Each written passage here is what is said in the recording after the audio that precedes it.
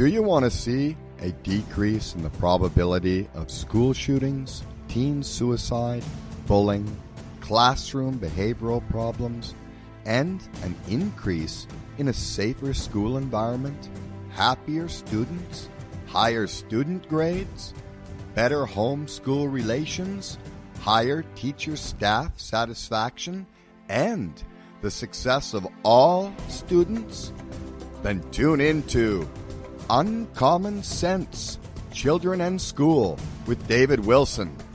Now, here's your host, David Wilson.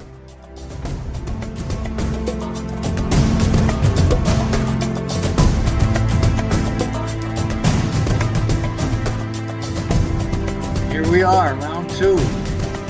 The second show of Uncommon Sense. And I hope we had some interested listeners a couple weeks ago. And we're just going to kind of give another rundown on what we're about, or what I'm about. And the show basically mimics a book that I wrote back in 2006 when I realized that we really did lose our common sense within the school setting and how we relate to each other, how we relate to parents, and how parents and teachers relate.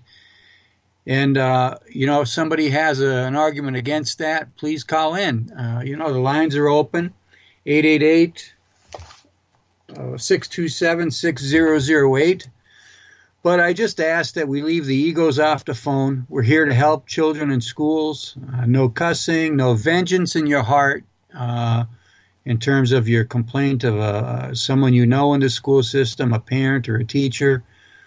First names only, and no naming of peers or identifying your school, only if it's all positive. Otherwise, let's hold ourselves together and keep our passion focused on the best interests of the kids. And it's all about free will. We can explore ideas together.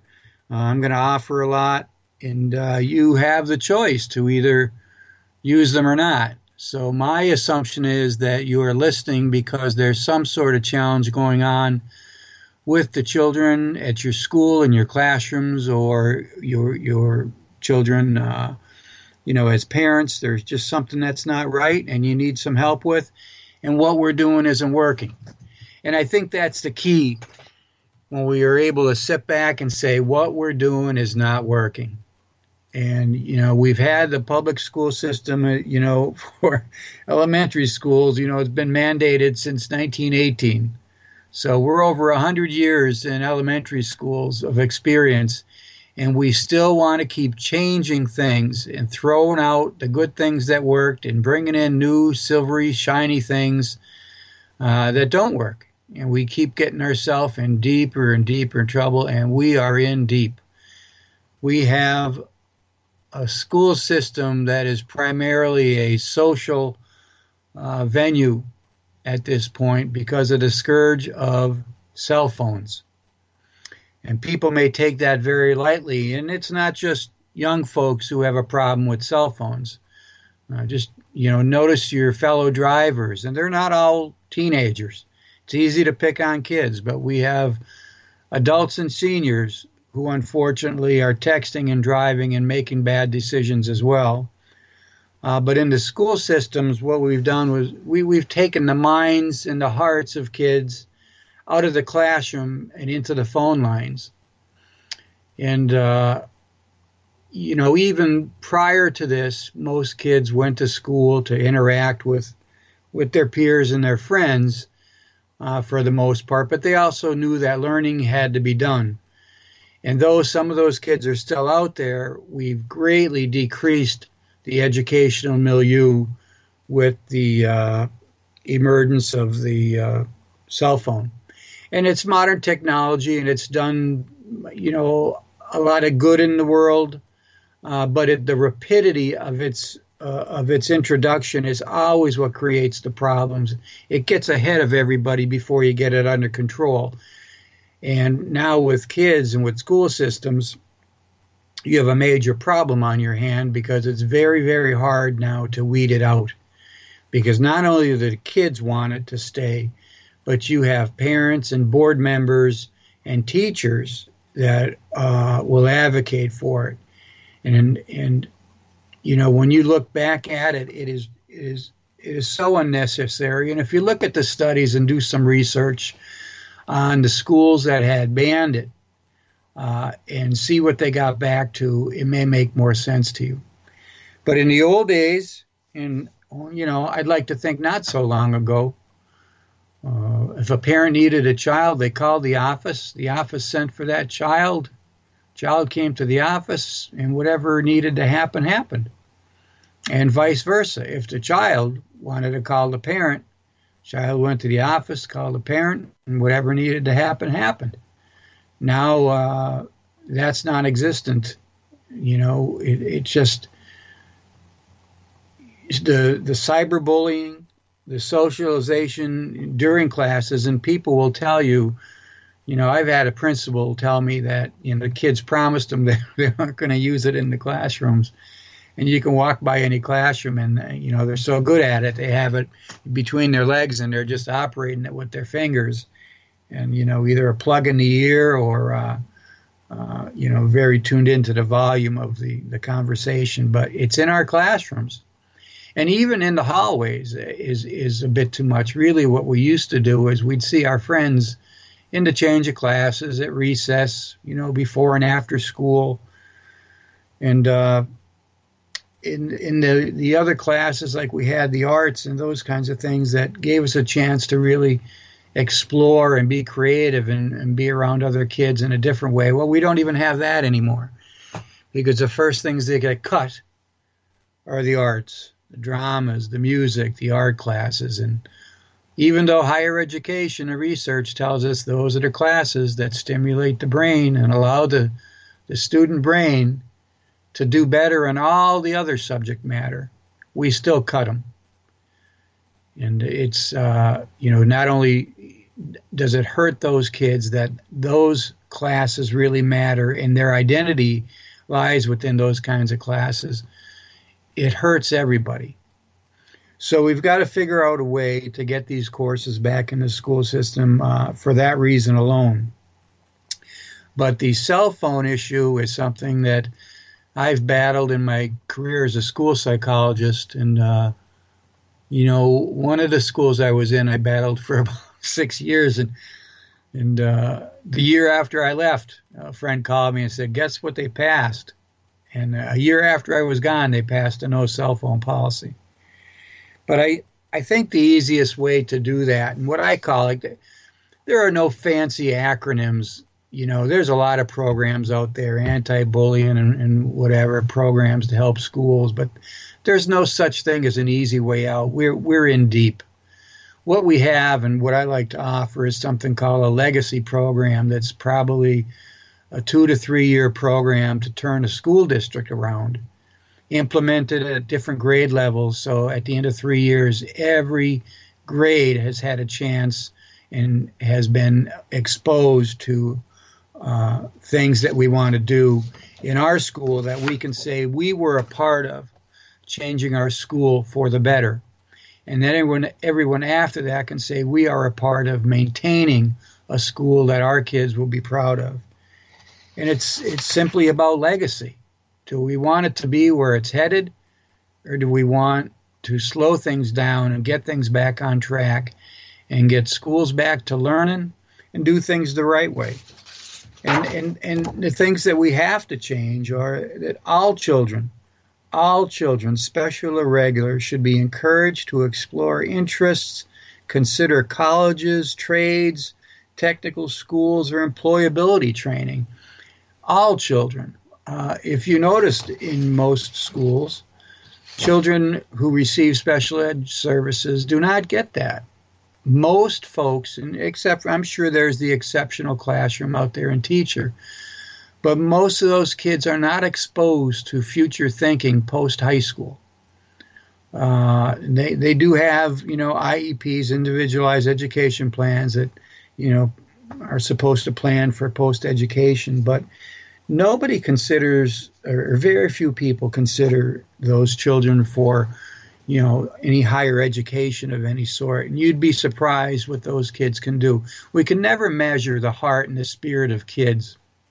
And that's one thing that I always did as a school psychologist, is try to get people to not buy into the numbers from the test. Unfortunately, that's what most people were interested in. What are the kids' IQ's numbers and all those kinds of things? Well, the numbers help you understand why the child may be having difficulties, but they don't define the child. That's why I really tried not to focus on numbers. And it was a battle for a long time to get people to say they do not describe the child. You can have somebody in a classroom who's sweating bullets and working so hard with parental support, a wonderful teacher. They can have a low IQ and you would never know it. You would never know it because they're getting B's all the time, or a C here and there, or an A here and there. You would never know it. And on the same hand, you may have a child who's functioning in the superior range of intelligence that's getting C's and D's all the time. And you may think that they simply don't understand things. I mean, the numbers and what children show you in the classroom, it will not necessarily tell you what those numbers are. You have to get to know your kids. So when I do an evaluation and I would find that, a child was in that slow learner range, and the teachers would be complaining and the parents would want higher grades, and I would say that child is working incredibly hard to get C's. And if they get a B in there, great. And if they get a D in there, you've got to work with it. Some kids are working so incredibly hard to get C's. The second problem we have with that is that now we have a system and a culture that has a problem with failure. So we don't want any of our kids to fail. We want everybody to get trophies. And how real is that to life? What are we setting our children up post-high school or out of the classroom setting? Those are the things where I'm saying we've got to bring the common back into sense, because it's just not there. Now, we have to know why the children are failing.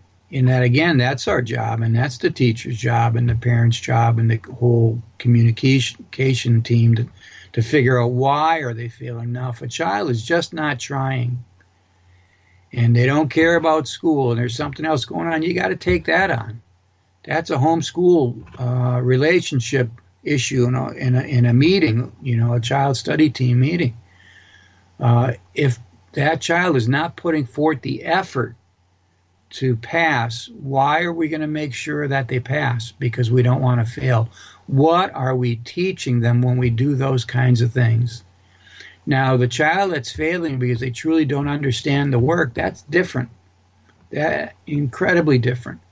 And we have to figure out, how do we help that child who really wants to succeed but has a learning disability, has some emotional interference, is grieving, who knows what's going on, has an illness that's been unaddressed. We've got to learn all those things. So, putting schools back together and getting teams to work together is a lot of work, and it takes more time than just, one workshop at the beginning of the year. So I'm in it for the long haul. If anybody wants to go there with me again, the number to call in is 1-888-627-6008. If you have any questions, we'll have a good time. We'll talk about some of the challenges you may be having with your school system or in the classroom.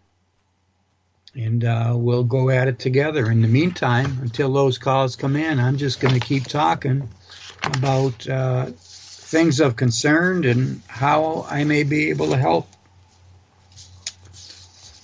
So we talked about, when I talk about homeschool communication, I'll give you an example. A few years back, I'm out of the field now, probably 8 or 9 years I've been a caregiver for my parents. But I'm passionately, my 35 years with children and families, I'm passionate about it. I keep up on it. I miss it. But I remember, a teenager, having a lot of difficulty in the high school. And I said, we need to get the parents in. And someone said, well, they don't come in. And I said, well, why don't they come in? I had the luxury of moving around, so I worked at different districts across the country at different times, and the story is kind of the same. But in this case, when I said, well, when was the last time the parents were in? They said probably back in about the second grade, and this teacher knew the history.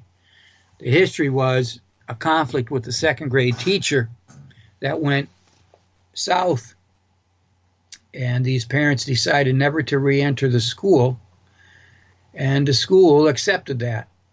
So we had from grade 2 to about grade 10 neither parent stepping foot into the school, and I'm sure the phone contacts were not all that friendly. And we wondered why that child was angry and having all kinds of behavioral problems by the 10th grade. So homeschool communication, and really elementary school is where it starts. There's so much, there really is pressure on the elementary schools to set the foundation in a school district of class and dignity and integrity, and professionalism really starts there. And their blessing gets handed down to the middle school, the junior high, and then from the junior high to the high school. But it all starts down at those lower grades. And how we treat parents and what we expect of parents and how we want the parents to work with us and what we think they should expect of us should all be on the table. Should be a well-discussed topic on here's what we need from you. And then the parent could say, here's what we need from you. But right now, what's happened, across the country in a lot of schools is teachers saying, I'm not here to deal with behavior problems. And parents saying, when they're with you, they're with you in loco parentis. And in loco parentis just means that, the school is basically in the role of parent, why the child is at the school, but they are not the parent. The parent is still the most powerful person in that child's life. And another bit of information, if you have divorced parents, which is, I believe, quite a bit above the 50% point now, we get used to inviting the parent that the child resides with, the custodial parent, into all of the meetings. We tend to forget that by law, we're supposed to be inviting the other person to the meetings as well. Now, sometimes that can't happen if that other person is a problem in the picture. But if we don't know that, we're supposed to be inviting them in, because what do you think that other parent can say if things are going bad? They can say, I have no idea what's going on because this school never calls me, or my wife or my husband never invites me to any of those meetings. I don't know what's going on. Now, even though parents are divorced, our job in the school system, if we can get the best outcome for that child, is that we keep those parents on a similar page through that child's educational needs. Because what we hear is, from the custodial parent, whether it's the mom or the dad, we hear that when they go with the other part-time parent, it's just a party. All they do is play there. And, that may be true in a lot of the times, because that parent only gets a child for a little bit at a time, and they figure, well, I'm going to make the most of this, and we're going to have some fun and not get involved in this other stuff. But to help, that helps that parent out in their eyes, in their relationship with their child. But they can maintain and strengthen their relationship with that child by supporting the custodial parent and supporting the educational needs of that child and being the parent and not the friend. There's a lot of things that people need to pay attention to with divorced and separated parents. And, that,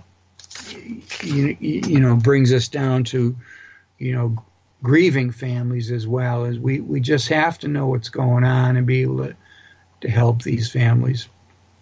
Again, the number to call in is 1-888-627-6008. And we'd love for you to call in and share some information with me and ask some questions and see if we can work together and start some changes. And one of the things, a change in a school system, especially when we're talking about cell phones, that dialogue has to start now. That dialogue, you can't start a school year off with a piece of paper at the beginning of that school year saying, do not bring in your cell phones. That dialogue has to start today. The dialogue has to start with the board and the principals and the teachers and the parents. That has to start today on why we're going to do that. But it is going to happen next school year. So let's start talking about it. Let's plan ahead. Let's get the kids, get their heads kind of used to the idea that that's coming, or it's going to be very, very difficult. We got our children into this mess because we didn't hold parameters or put parameters on these things. Now it's our job to help them out of it. They're not learning. The grades have gone down. They've done studies on this since the inception of the interference of the cell phones in the school systems. They've impacted upon grades, increased the bullying. We have a problem with that. And, obviously, it's a great place to be to socialize when you can talk to your friends almost all day long, whether they're in school or out of school. And they're really, you'll hear stories about, in school shootings, how a cell phone saved, I think they used one case where a cell phone saved a girl's life. But they won't tell you that they can also get your child killed. That phone could go off while that child's hiding. And the other thing that the first responders will tell you, they're absolute nightmares because the children are calling their parents. It's like all the bees are coming to the nest, and they're angry and scared because of something that's happened in school, and they start interfering with the first responders and making their job harder to secure that school building. So, it's kind of a double-edged sword, but in the bigger picture of things, most professionals are going to tell you they're a damaging thing to this culture, the culture growing up now, the generation growing up now through our school systems have been impacted very negatively with cell phones in our schools. So I would say that's the first thing that really people need to know if you want to change your school for the better. That's one of the things that has to start happening and being discussed now. Secondly, are some things that they seem easy when we talk about them, but they're very difficult to accomplish. And one of them has to do with when we talk about supervision. I like to say there's supervision and then there is supervision. And when we downplay, we're just saying supervision. When we're talking supervision, we're talking about people that are always on the lookout for things that just don't seem right. And I'm not just talking about teachers. That door should be open all the time. And at the exchange of classes, those teachers should be out in the hallway at their door, greeting children coming in, saying goodbye to children going out, and keeping an eye on those hallways. The presence of an adult greatly decreases the probability of bullying. So that's the one part of the supervision. But the other part is kitchen staff, including your kitchen staff, your maintenance staff, your janitorial staff, your bus staff. These are great team members for the school district that often go unnoticed or unaddressed when it comes to being a part of the bigger picture of the school situation. And teacher aides, of course. And I'm sorry if I missed some of their administrative staff. We've got to get everybody to have this supervision. When you take a walk in the hallways, what do you see? On the bus, what do you see? Around the kitchen area, what do you see with these kids? If everybody is watching, everybody is watching, you are going to see a lot of things change, but not just watch, report what you see. Report what you see. And one of the commonalities with the shooting situations are those children, and some of them have already graduated. I couldn't tell you the stats on the kids that have done school shootings that are still in school. But we know from one of the first major ones, which was the Columbine shootings, that those children were on the fringe for many years in that same school system. And what we have to do is not let children hang out on the fringe. And you can do that in a couple different ways. And first off, when does it start? When does a child start being on the fringe? In elementary school? I mean, if you're watching, if our supervision is working, when we see someone moving that way, that stops communicating with adults and just starts you can notice when their relationships are more focused on other kids who are also angry and there's something going wrong. That's very noticeable if you're watching for it. Those are the children that you have to say hello to every day. Those are the children that the adults have to make eye contact with, pat them on the back, and say hello every day. You cannot avoid those children. You have to put extra energy into those children. There were other kids in the Columbine situation that said not only were other kids making fun of them and kind of turning away and walking away from those kids. And believe me, I am not condoning what they did. But there are ways to prevent that. We help reinforce it when we ignore it. But there were some kids that were saying that they even heard staff. And again, I can't prove that. I just remember from the interviews, kids saying that even some of the staff had made fun of those kids. And I will tell you, if that's not true, I've heard it personally in schools that I've worked in. I've heard staff make fun of kids that were on the fringe. So we can't say it doesn't happen, but we have to stop it. Those are the kids that we can pull them back in. And if we can't fully pull them back in, we can keep connected to their hearts by having a relationship where that child can say, you know what, I go to school every day, I hate it, but I got these teachers that say hello to me every day, they smile at me every day, they say goodbye to me every day, they say hello to me every day. And if you do the legacy program, if you're looking at the whole bigger picture and you get the kids working for you, and this is when I talk about a legacy program, let me give you the number again, 1-888-627-6008. But when we talk about a legacy program, we're talking about the bigger picture. We're talking about thank yous, saying I'm sorries, you're welcome, please forgive me. Those kind of statements are perfectly fine to incorporate into the school system. And I'll give you an example of one of those gone bad. I had a child that was quite physical, had some, pretty significant behavioral problems. And there's a difference sometimes between pure emotional and pure behavioral problems. And most of the situations we have in the public school system don't require a white coat to deal with. Some of them do, and they're very difficult when we have kids that are truly dealing with a mental illness of some sort. But most kids can be worked with. In this case, this child could have been worked with much better. But the child had stood up in class and was walking around kicking other kids' desks and pushing them and doing things, and obviously got kicked out. It was actually a relatively smart child who can get the work done. There wasn't anything that severe that was stopping that child from learning.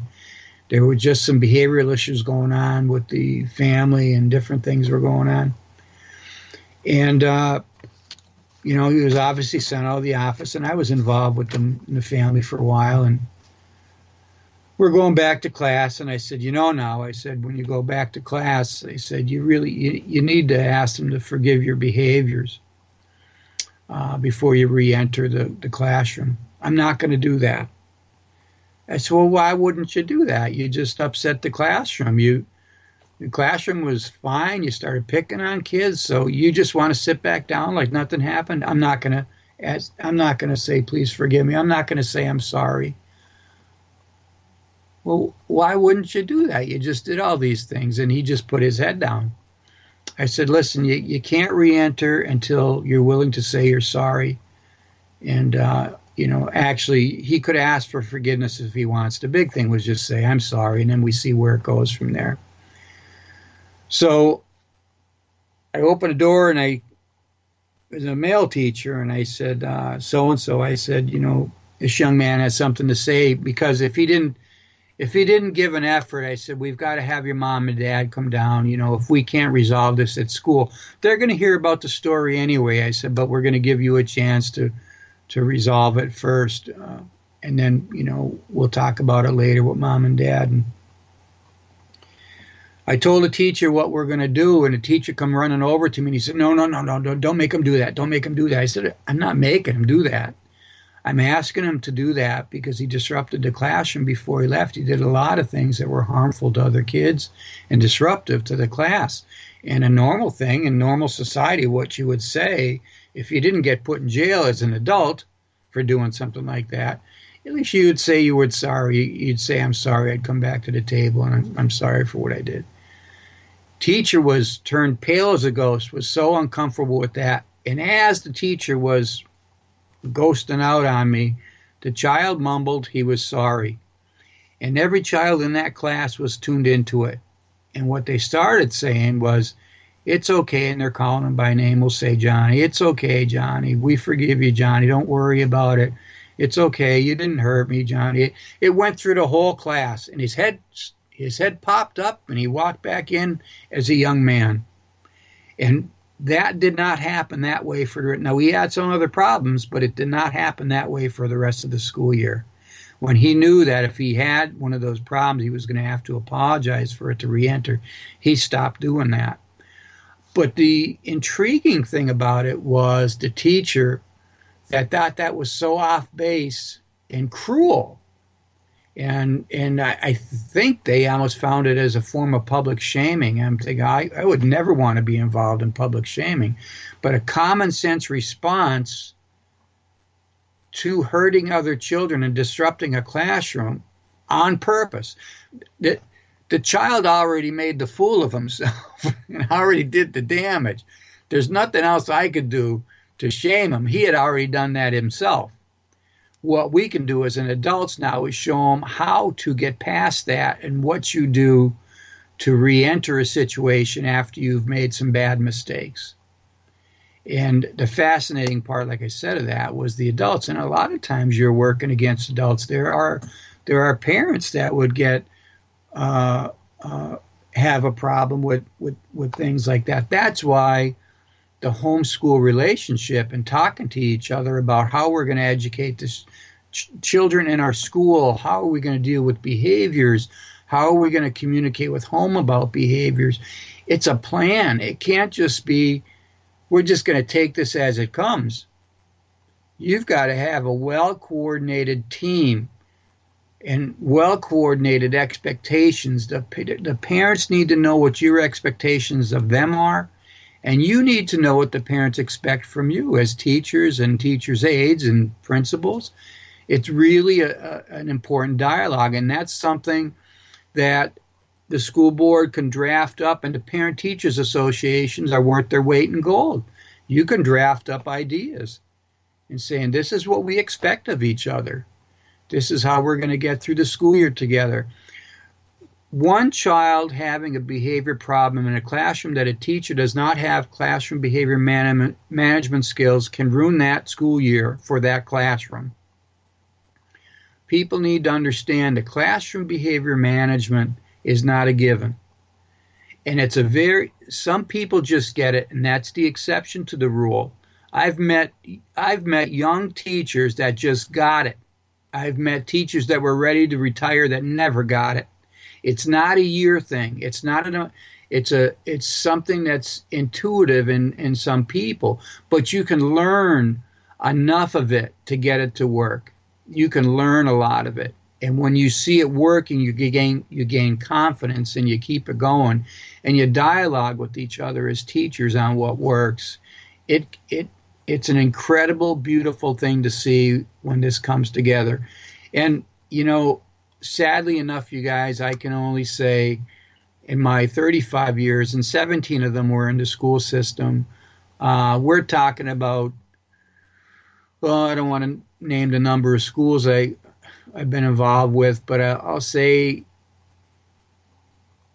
that really seeing an entire school district run well, I never saw an entire school district run well. That's all the elementary schools, the middle school, and the high school, and all their programs. I can say that I've seen some of those schools run incredibly well with a great principal and just good communication and everything, but this has to cross those educational boundaries, from elementary to middle to high. It has to become a larger expectation. It has to become school-wide. And that takes a lot of preparation. And again, no fancy acronym and program that tells you we're going to do this in a couple months is going to work.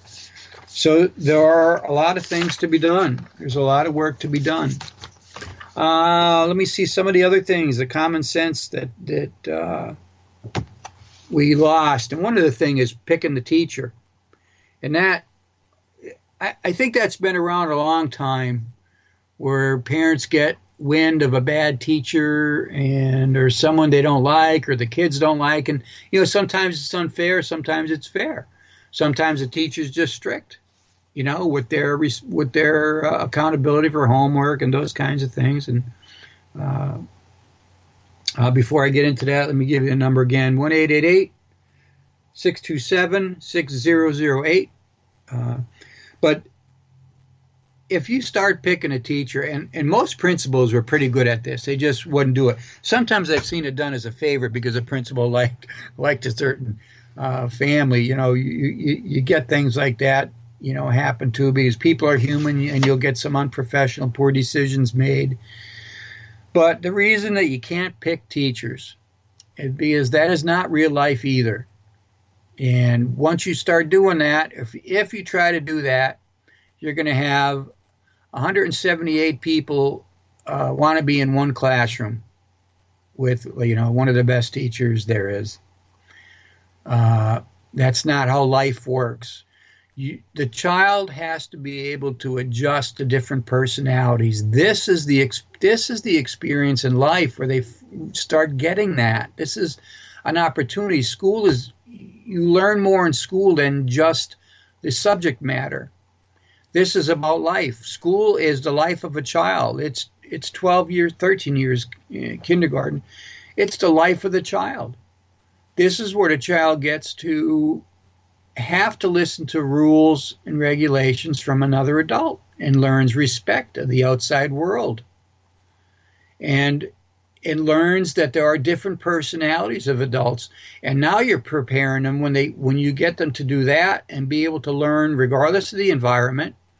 Now you get them prepared for the work world or the post-high school world in college, in the workplace, or wherever, technical school, whatever, trades, employment, jobs.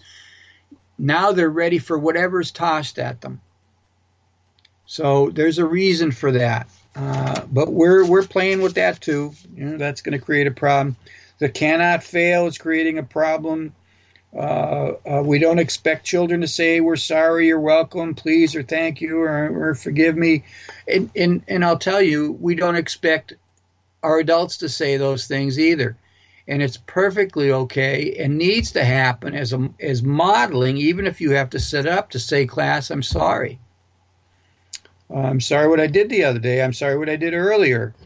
Thank you very much. You're welcome. And a lot of teachers do that naturally, but you're modeling. You have to look at this as you always have. If you have a full classroom of 28 kids, you always have 56 eyes looking at you, and 56 ears are listening to you.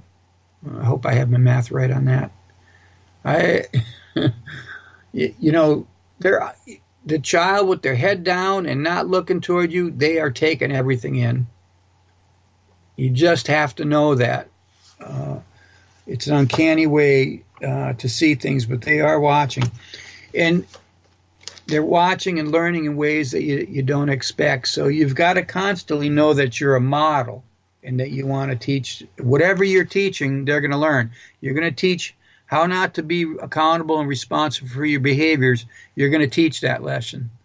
If you want to teach how to be angry and scream, you're going to teach that lesson. And you just have to be aware of that.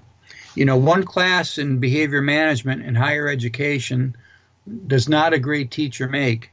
It's not enough. I would advocate for a semester of intensive classroom behavior management system for higher education, bringing in new teachers, but it's just not going to happen. Just not going to happen. But the schools can offer and put a high priority on it. And there could be a lot of teacher-to-teacher support. But that ego, just like we talk about the parent ego, can be very, very strong.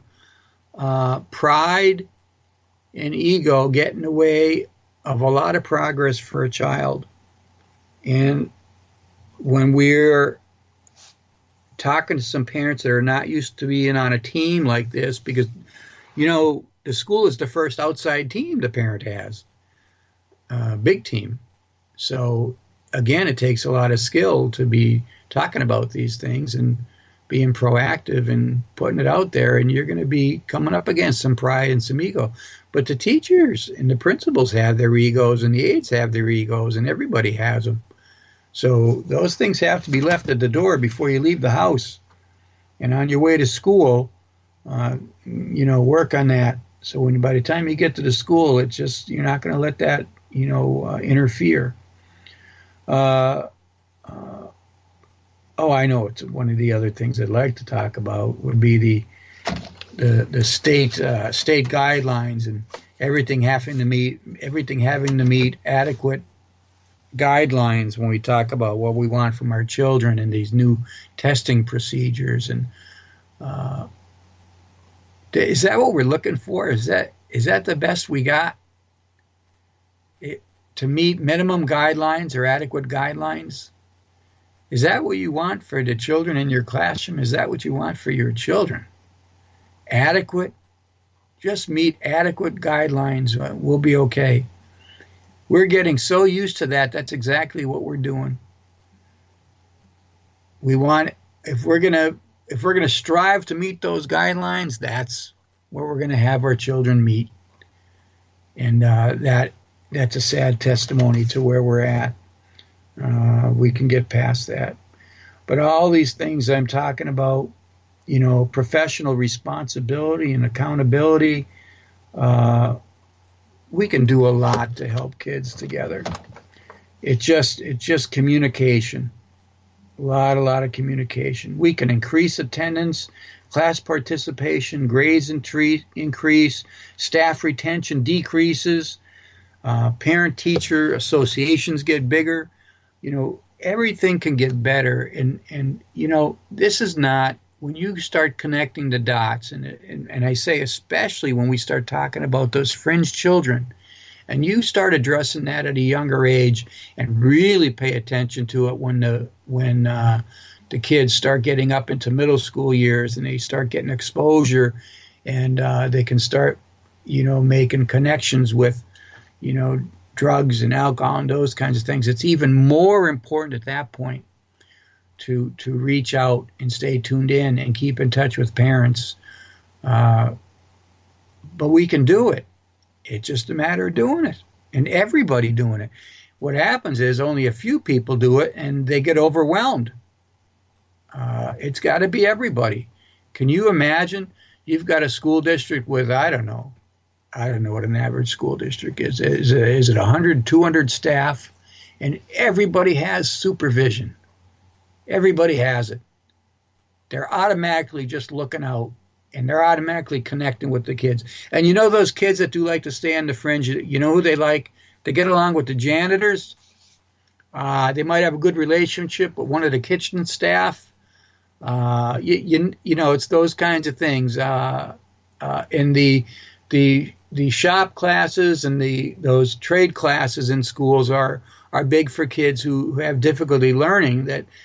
That's a niche for them, as are the arts for a lot of kids. But there's always someone there for those kids that can connect with them, and you've got to use that. And then that staff has to share their information on what to do to other staff and really work that kid back into the system and help get them through high school feeling like they're at a place that's not so bad. They may be coming from a lot of difficulty, they may be going through a lot of difficulty, but we're not going to make it worse for you here. But you still have things to do. We still expect things of you. But we're not going to make fun of you. We're not going to make things worse on you. We care about you. And that's what you have to do. And I say this word love. We've got to love all our children. And when I say, I mean that in an agapic way, where we just care and we're passionate about the lives of our children. And when you work that way and live that way, that will show through to these children. And it shows through the family. So you can have a really tough meeting, but if what you're saying is in the best interest of that child and showing that you are truly dedicated to maximizing the potential of that child, that parent may be angry because of their pride for that moment, but they'll come back around. I use an example of a dad that I did an evaluation on their little girl, maybe in first grade, second grade, a long time ago. And she had a severe learning disability, and that dad despised me, hated that talk, hated the fact that I was talking about the child having, educational challenges and in need of special education, and hated me for 2 years. And I always said, as a school psychologist, I could walk into a supermarket in the evening and have somebody wanting to hug me and buy me a steak before I left the building, and then I could walk around the next aisle and get my shoes spit on. You never knew what you were going to get because you would have to share difficult information. And 2 years later, that man came up to me and said he was sorry. But I accepted that anger for 2 years, and that's another thing you have to be ready to do, is you don't meet anger with anger. Parents have a right. They had expectations of their child. This threw them for a loop, and you're telling them something they don't want to hear. And it took him 2 years, but he came back around, and I said, it's okay, man. It's okay. It happens. It's tough information to hear. I'm glad your little girl's doing better. And the idea in special education is to work kids out of it if you can. But if it's necessary where they need the extra help, you got to do it. But here's the thing with inclusion, because that was the big word for many years, was inclusion. Inclusion hasn't worked because it's never been implemented correctly. They've never given the regular education teacher, the staff in the classroom, to do that correctly. That is such an overwhelming program to implement. You've got to do it right. You got to have that one and two other people in there all the time, and knowing how to help without having those children stand out and doing things for other kids. I mean, that's an area of expertise that needs a lot of training. It's never been done right that I've seen. And again, there are probably schools that have done it right. And there are probably schools that may be listening to this or saying, not our school. That's wonderful. But most schools have that problem. Most schools never did it right. So inclusion has taken a beating because it's not implemented right. If it was implemented correctly, we'd be singing a different song. But we're not singing that song yet. We talk about maximizing the safety of the classroom, And then, with a lot of these strategies in classroom behavior management, and I'll never forget, it's always good to give examples because it gives people some ground to work with. If a parent were to say, you need to back off my child in those behaviors, or you're picking on my child, and you have to be able to say, ma'am or sir, when your child does this in the classroom, they're disrupting the learning of everybody else in that classroom. Standing up and gassing in the middle of the class for a laugh is funny for certain age groups, and maybe all age groups in school, to especially boys, right? Well, but you're affecting the learning in that classroom. That behavior is not funny. In the bigger scheme of things, you are impacting that classroom. That has to be addressed. It's not a cute thing. So in families that may be cute at home, maybe you've accepted it. At school, it's not. At families in the home, you may accept certain behaviors. In the school classroom, it's not acceptable, because behaviors that stand out and call attention to themselves impact the learning process of others. And on the other side, again, 1-888-627-6008. On the other side, we have the issue of quiet and shy children, which also receives a great amount of misunderstanding. When you have a shy student, you have someone who is still able to connect with other people, but just they're introverts. They may connect with one teacher, they may connect with one or two other kids, but they have a small group, and you'll see them smile. They're just with other kids, and they're not comfortable around larger settings. We're all different. When you have a quiet child and they're not interacting with anybody, but you know what? They're not causing any problems. So those children are noted as great kids. When there's parent-teacher conferences, when this or that, and the parents may know something's going on, and the teacher's saying, great kid. Well, why? Quiet, never gets in any trouble. Grades are usually okay, that kind of thing. Quiet doesn't mean okay, ladies and gentlemen. I want to know why quiet is quiet. There could be a lot of anger underneath quiet. So just because somebody is quiet is not necessarily a good thing, and they're not into other relationships with peers or adults. They're ignoring adults, and they're not comfortable around other kids. There's something going wrong, and that's what I'm talking. That's a fringe in elementary school. That's a fringe student waiting to happen. So those things have to be talked about, and everybody wants this. They're easy to ignore because the classrooms can be so difficult. You just say, hey, as long as you're being quiet, you're good. You're good. It's not making things worse. But really, we're looking at every child in the classroom, not just the children that are acting out. Okay. So we'll take a step back, and we'll talk about the divorced families again and the suitcase children. Please, if children are, given equal custody to parents and they're running back and forth from parent to parent each week, please understand that's exhausting. Please know who those children are and know that they're going to be exhausted. I've never agreed with those situations, but they can be talked about as well. So there's a lot of things, ladies and gentlemen, that can be done differently. And I'm here and on this show and don't want to give up too early. I believe we're going to take off and do good things together if we stay in touch with each other. I get you calling in at 1-888-627-6088, and I'm on every second week. My business number is 570-344-2357, and we're on every Sunday evening on the East Coast at 8 o'clock, Pacific Coast at 5 o'clock, and we're just going to keep doing what we're doing, showing love and passion to our children, and we're not going to give up. This is not an easy task. Anybody who told you it's an easy task, Lied to you. And again, anybody that gives you an acronym that sounds beautiful and it's only 4 letters and it says something snappy, it's going to make your life easier in 30 days, they're being dishonest. This is big stuff. We're in deep, and I'm talking about a 2 to 3 year program, and we'll change things around. We can do this. Our children are worth it.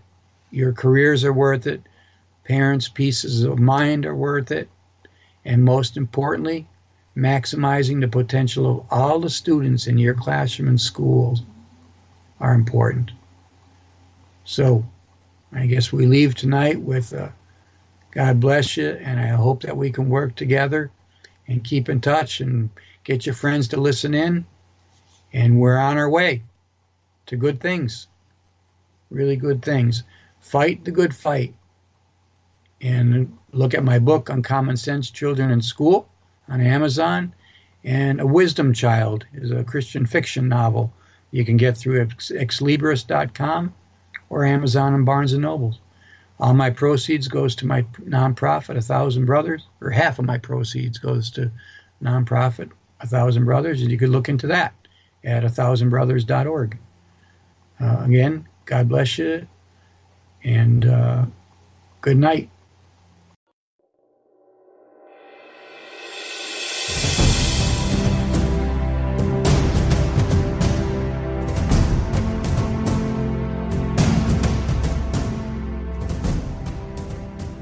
Do you want to see a decrease in the probability of school shootings, teen suicide, bullying, classroom behavioral problems, and an increase in a safer school environment, happier students, higher student grades, better home-school relations, higher teacher-staff satisfaction, and the success of all students?